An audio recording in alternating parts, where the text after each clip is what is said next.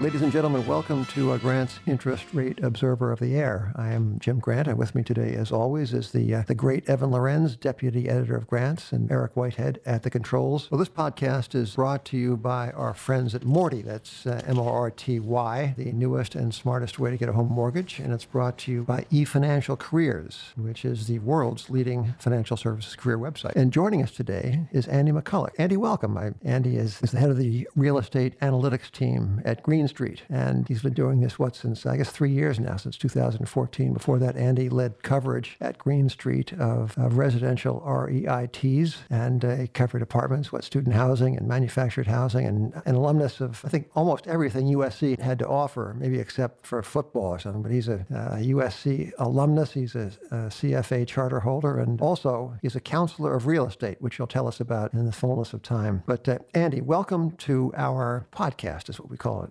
Well, thanks, guys, for having me on. Happy to be here. And I am a diehard Trojan. I did get a few degrees there. I did not play football, unfortunately. Okay. Andy, I want to begin by asking you this. The present day levitation and almost all things tradable has been called, the everything bubble. And I wanted to ask you, what about real estate? Are valuations extreme? Are they worrisome, or are they not?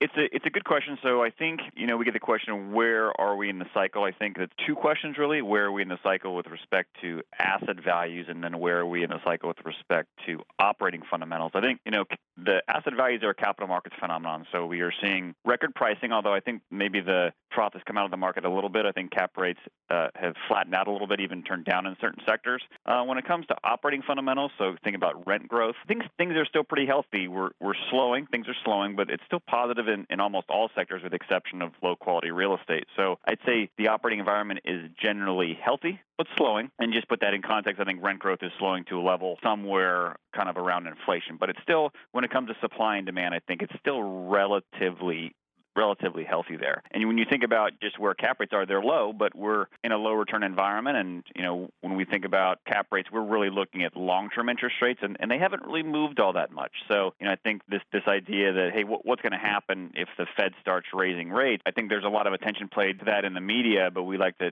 point our clients back to, hey, don't look at the short end of the curve so much. Look at the longer end of the curve. And if you think about, this correlation between cap rates and interest rates, if you look what the Fed has done over the last 2 years, I think they've moved rates up 125 basis points, I think, since they started raising rates in late 15. 10-year has barely moved. Right. Maybe it's up 10 basis points. And cap rates have barely moved as well. Andy, I want to just move back a little bit towards this slur. You said the word media. Now, Evan, we're kind of the media, right? Yeah. We print every 2 weeks. Okay, so I just want to clarify that one point. Hey, but Andy, with respect to interest rates, Evan Lorenz has slipped a piece of paper under my nose, and it points out that the 2-year Treasury yield now is above the S&P dividend yield for the first time in a decade. Now, those, to be sure, are not long-term rates, but it's insofar as the yield curve is going to flatten, insofar as it's going to be more difficult for a bank to make money on tightening net interest margins, is it going to be a little bit harder to secure debt financing for real estate, and will that not feed into valuations?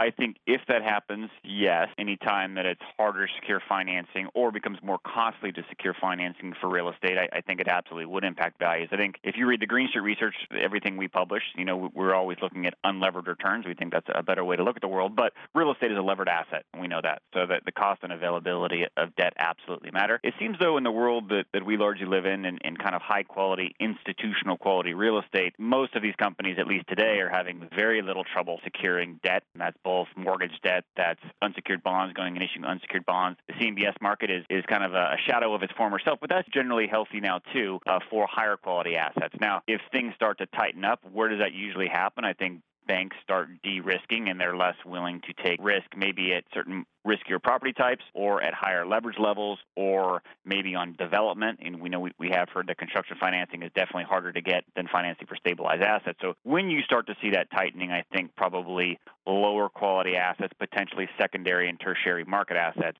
get hurt more. Andy, and another sign of the cycle, we just saw one of the larger real estate acquisitions get announced, Unibail's acquisition of Westfield at a sub 4% cap rate. What does this say about where we're in? By way of explanation, these assets are shopping center assets. And as we know, shopping centers have actually gone out of business, all of them, because of this man Bezos, this menace. Anyway, I want to interject that, Andy. But you might be able to clarify some of the details I might have overlooked. Yeah, so I think it's a big acquisition. Unibuy taking out Westfield, what the exact dollar amount, talk about the assets of the equity, we call it $15 billion acquisition, so a big deal. As far as where the cap rates are, I think everybody, as we know, has their own definition of cap rates. The way we define it, the deal's getting done at a mid 4% cap rate range. Can you define roughly your definition, your cap rate? Yeah, so we talk cap rates nominal. So this is, call it pro forma next 12 months. NOI before any type of CapEx reserve. So, in this deal, if you look at tenant improvements and leasing commission, so kind of an after CapEx basis or an economic cap rate, as a lot of people call it, you probably are getting down into the threes. But our nominal cap rate is mid fours. And then, just to simplify, it's a low cap rate. And I think in your note the Green Street note, they said this deal is going to come up with like 11 times net debt to EBITDA for leverage. So it's a very low cap rate with a very high amount of leverage. Yeah, so as far as there is some levering up, which we don't like, Green Street, we like low leverage deals. There is an element of higher risk to the combined entity that could obviously impact our credit rating as well, which could impact their cost of debt, which makes the overall acquisition somewhat less attractive. But generally, I would say if you look at the cap rate where we are, you kind of got to split it out too, because there's U.S. assets and European assets, and it's probably a high 4% cap rate for the U.S. stuff, and then probably a high 3% cap rate for a lot of the London assets. And to your question, just does it imply anything about where we are in the cycle? And I'm not sure it necessarily does. And I say that because this deal might have been driven by something a little different. I think two big things. One, we know the retail landscape is changing pretty dramatically. Yes, e-commerce is changing retail, and there's a lot of, I think, lower quality assets or certain type of retail assets that are directly in the crosshairs, and they're going to be hurt quite a bit. You're seeing that definitely. But for high quality retail assets like the ones that are owned by Westfield and a lot of other high quality REITs, it feels unjustified what's been happening to the public share prices. And so I think this deal, maybe more than anything else, is probably driven by the frustration on the part of Westfield that they're trading below NAV, and they've been trading below NAV for a long period of time. And why that matters is for a REIT that wants to grow accretively, they can't really grow if they're trading at a discount because it would be value destructive to go issue equity. So I think there's a frustration there that they have felt, and probably a lot of other mall REITs have felt as well, that their cost of equity was just too high, and it really neutered their ability to grow. And then I'd say the other big thing about this deal in particular is, and I don't know this for a fact or anything, but the chairman is almost 90, and his sons that are co-CEOs, maybe they don't want to be running the day-to-day business anymore in this kind of frustrating retail environment. So I think their cost of capital, which was injured, was a big factor, and maybe some cultural issues as well. And in your opinion, was the market justified in valuing Westfield below net asset value, given the perhaps certainly familiar, maybe it's already discounted, but given the unfavorable look of the brick and mortar retailing environment? Might not the valuation of Westfield where it has been, might not that be logical and defensible?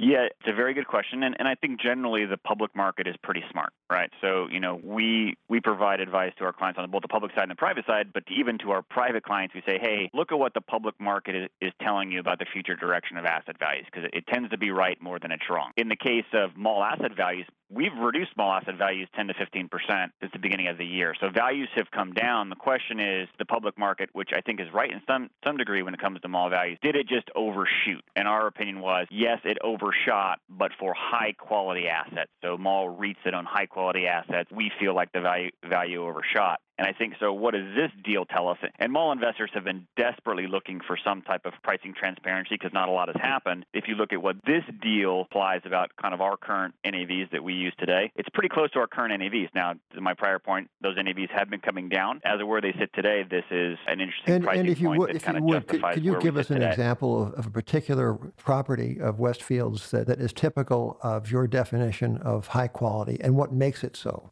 Yeah, I think what we'd say when we say high quality, a lot of these, what the REITs own, are kind of fortress-type assets. So if you think about the mall universe, maybe there's 12 or 1,300 malls, depending on how you define malls in the U.S., but call it 12 or 1,300 kind of large regional malls. These kind of fortress assets are probably in the top 100 or 150. So, we've said in our research that probably 300 or so the malls in the U.S. are going to go away over the next 10 years, and maybe several hundred more in the decades after that. So a fairly dramatic right-sizing of the mall industry in the U.S. But if you look at where most of the value is, so not malls by number, but malls by value, they're really concentrated in, let's call it, top 100 or 150 assets, which can be largely owned by your Westfields and your Simons and your GGPs and your Taubmans, companies that own very high-quality assets but have really seen their share prices under dramatic pressure. And it's not just, this Unibuy Westfield deal just happened, but you probably know there was also a bid by Brookfield to go after GGP, and that also was very interesting because that bid was well below our NAV and well below the value implied now by this Unibuy Westfield deal. So it's very interesting to see what's going to happen with GGP now, whether they say no to the deal or they try to negotiate a higher price. Morty, M-O-R-T-Y, is one of the sponsors of today's podcast, and you should know it's the newest and smartest way to get a home mortgage. As you do know, getting a mortgage can be long, confusing, grueling, expensive, humiliating, altogether unpalatable. Hidden fees, endless calls, endless, strange terms. Well, now it's never been easier. Morty, that's M-O-R-T-Y, is a new type of mortgage company that can help you save time and money. Here's how it works. So what you do is enter your info into Morty's secure website, and you will immediately see the mortgage options you qualify for with real rates from different lenders. They can even show you all the hidden fees up front so you can confidently compare options and select the one that's best for you. So you get stuck at any point, well, Morty has best-in-class customer support. Just call them up and they'll tell you what to do. They'll even talk to lenders on your behalf, sort of like your personal mortgage concierge. We all need one of those. So whether you're a first-time home buyer looking to refinance or buying an investment property, head over to trymorty.com/grant to get started today. That's TRYMORTY.com/grant. Disclosure must read verbatim. All right, here it goes. Morty Inc. is a licensed mortgage broker, equal housing lender. www.nmlsconsumeraccess.org. Number 1429243. All right. Thank you, Morty. Andy, in terms of the deal and kind of the cap rates you use both for Europe and the U.S., you said that the reason Westfield agreed to this was their cost of capital. Their shares are trading below NAV. But the one thing you didn't touch on is the reason why Unibuy could actually lever up its balance sheet. It's issuing debt at a sub 2% handle. And that's driven not really by any kind of economic fundamental in Europe, but really by the ECB buying corporate bonds and driving down yields to, 1 handles, or in some cases you're seeing sub-investment grade companies issuing with 0 handles. How is the fact that Unibuy can actually finance so cheaply impacting this deal, and what does it mean for international arbitrage where European buyers just have a lower cost of capital right now? Yeah, so it's eye-opening to see where some of these companies can issue debt at, that is for sure. And I think from a local to local, so issuing debt in Europe and buying assets in Europe, I think that the level they can issue debt has definitely brought down cap rates in those countries. As far as an arbitrage, I'm not sure there's actually an arbitrage, right? So you can issue debt really low in Europe and you can buy assets in the U.S. a higher cap rate, but you're taking currency risk, right? So if you're taking some type of currency risk, is it a true arbitrage? But I think debt costs definitely impact local values. Whether or not they can use it to their advantage across the Atlantic, I'm not sure there's a true arbitrage there, but it definitely allows them to pay lower cap rates for European assets. And look, rates are higher in the U.S., but Simon and the other mall REITs here, even though with all this concern about the retail assets, they can go issue debt here in the unsecured market extremely low as well. Not as low as in Europe, but it's still extremely low. I wonder whether these extremely low yields aren't more problematic than the market seems to think. I mean, might not they perpetuating obsolete business models?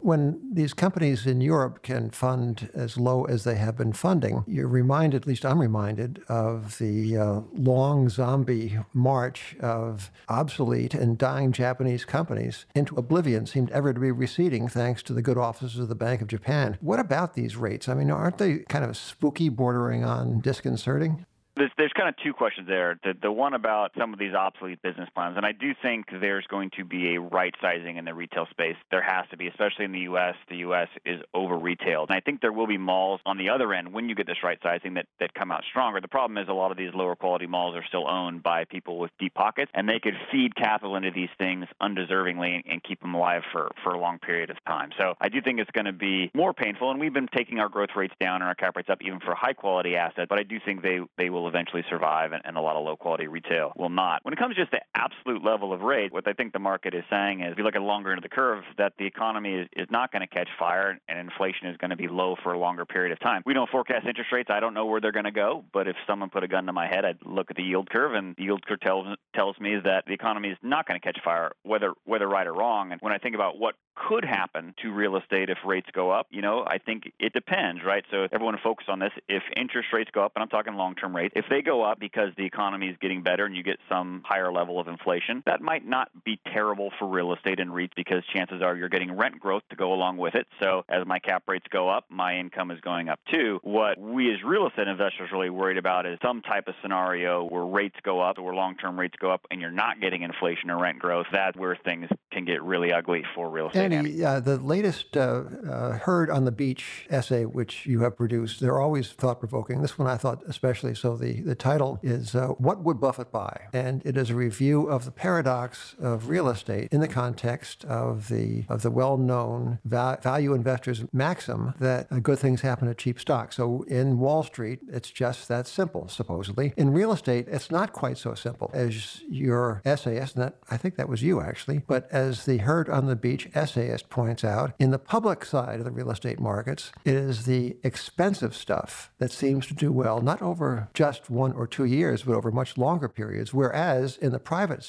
part of the real estate market, it is the value kind of real estate, the cheaper stuff, the higher cap rate stuff that seems to excel over time. What do you think of this, and what is an investor to do about it?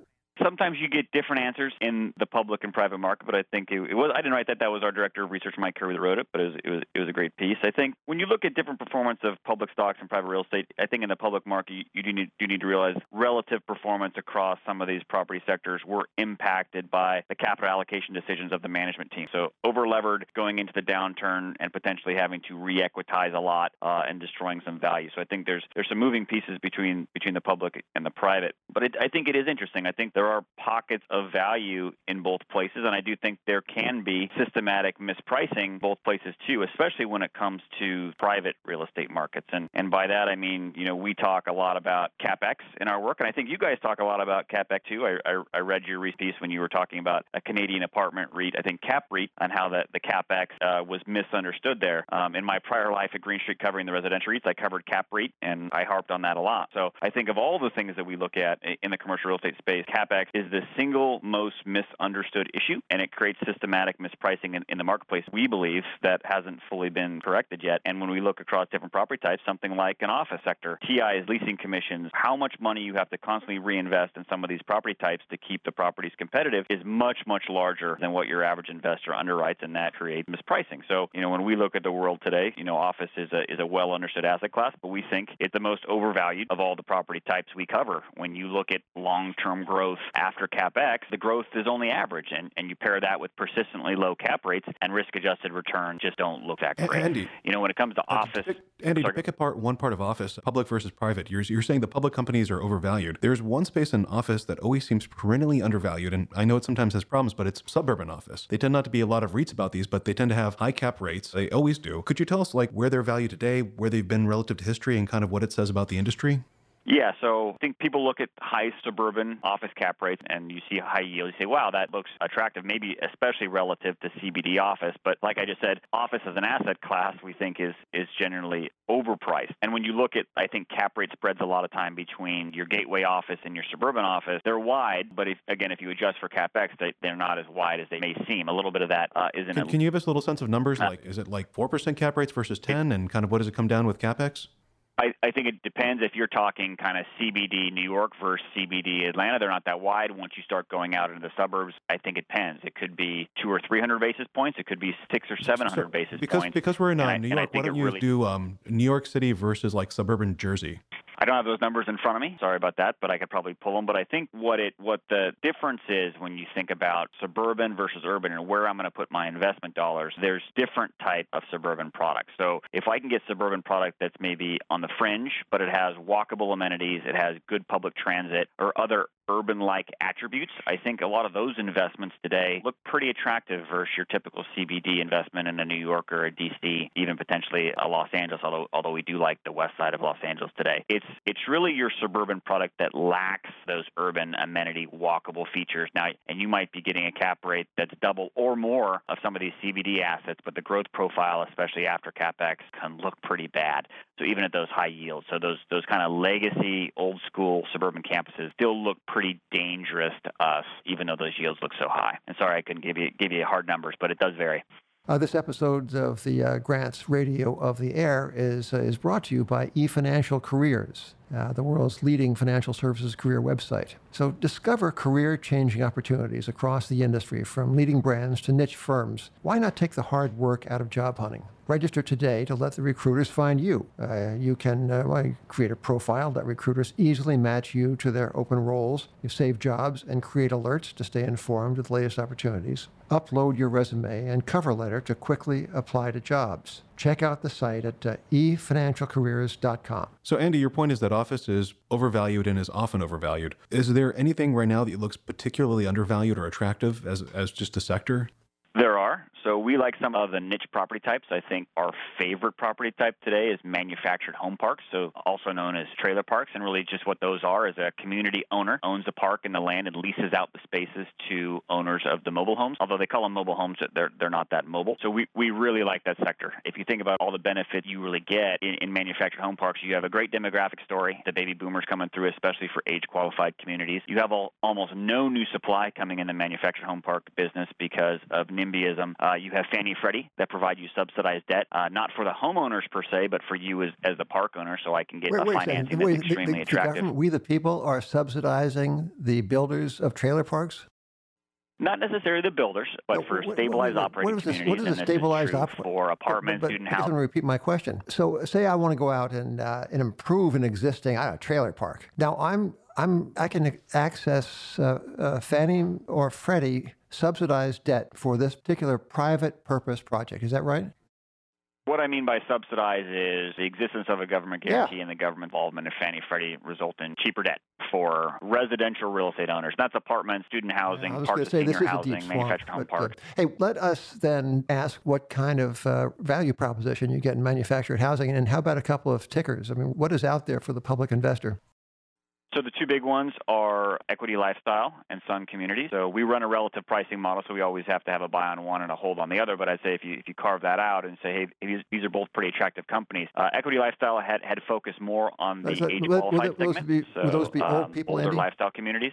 Older, 55 and over. Sun was predominantly an all-age operator, so people of all ages, but they've bought more age-qualified communities as well. Both very good operating communities, deep liquid stocks, and just a really good story. And I think if you take a step back and just think about real estate in general, we as real estate investors, what are we really buying? We're buying two things. We're buying the appreciating land and the depreciating structures. That the beauty about manufactured home parks is, me as the landowner, I don't own the depreciating structures. My tenants do. I own the land and they pay me rent. Now I might have a community center and a pool and the streets and different things, but for the most part, I own the appreciating land. My tenant owns the depreciating structure. It's a really good type in terms of that real rent, estate investment. What kind of yield do you get off of these stocks? The yields on the stocks are different. I'd say if I think about cap rates, cap rates in a lot of these communities, they're a tiny bit higher than what we might use to value the apartment portfolios, but I have roughly the same debt cost, and I have what we believe a vastly superior long-term growth profile, especially after CapEx. Now, when you think about AFO yields on some of these companies, they're probably high threes, around 4. We look at those more than dividend yields, but still relative to what you can get in a lot of other sectors, still looks attractive. And we like manufactured home parks, even in the public space, even though they're trading at fairly substantial premiums. Andy, so the public market has recognized the benefits, but we're still willing to pay those. Is there a risk that the tax bill is going to make Americans so wealthy that we're not going to live in trailer parks anymore? No, I don't think so. Well, I think that's encouraging. I'd hate to think that everyone is going to get as rich as Evan Lorenz. That'd be disgusting. Hey, Andy, thank you for joining us. Andy McCulloch is the head of the real estate analytics department at Green Street, and as you have just heard, a most knowledgeable fellow. So we appreciate both your time and your expertise, Andy. Thank you for being with us. Evan, thank you. Eric, well done, as usual. Not one single glitch that I heard. It was perfect. Ladies and gentlemen, on behalf of Grants, we'll see you soon. Thank you, Andy. Thanks, guys. Have a happy holidays.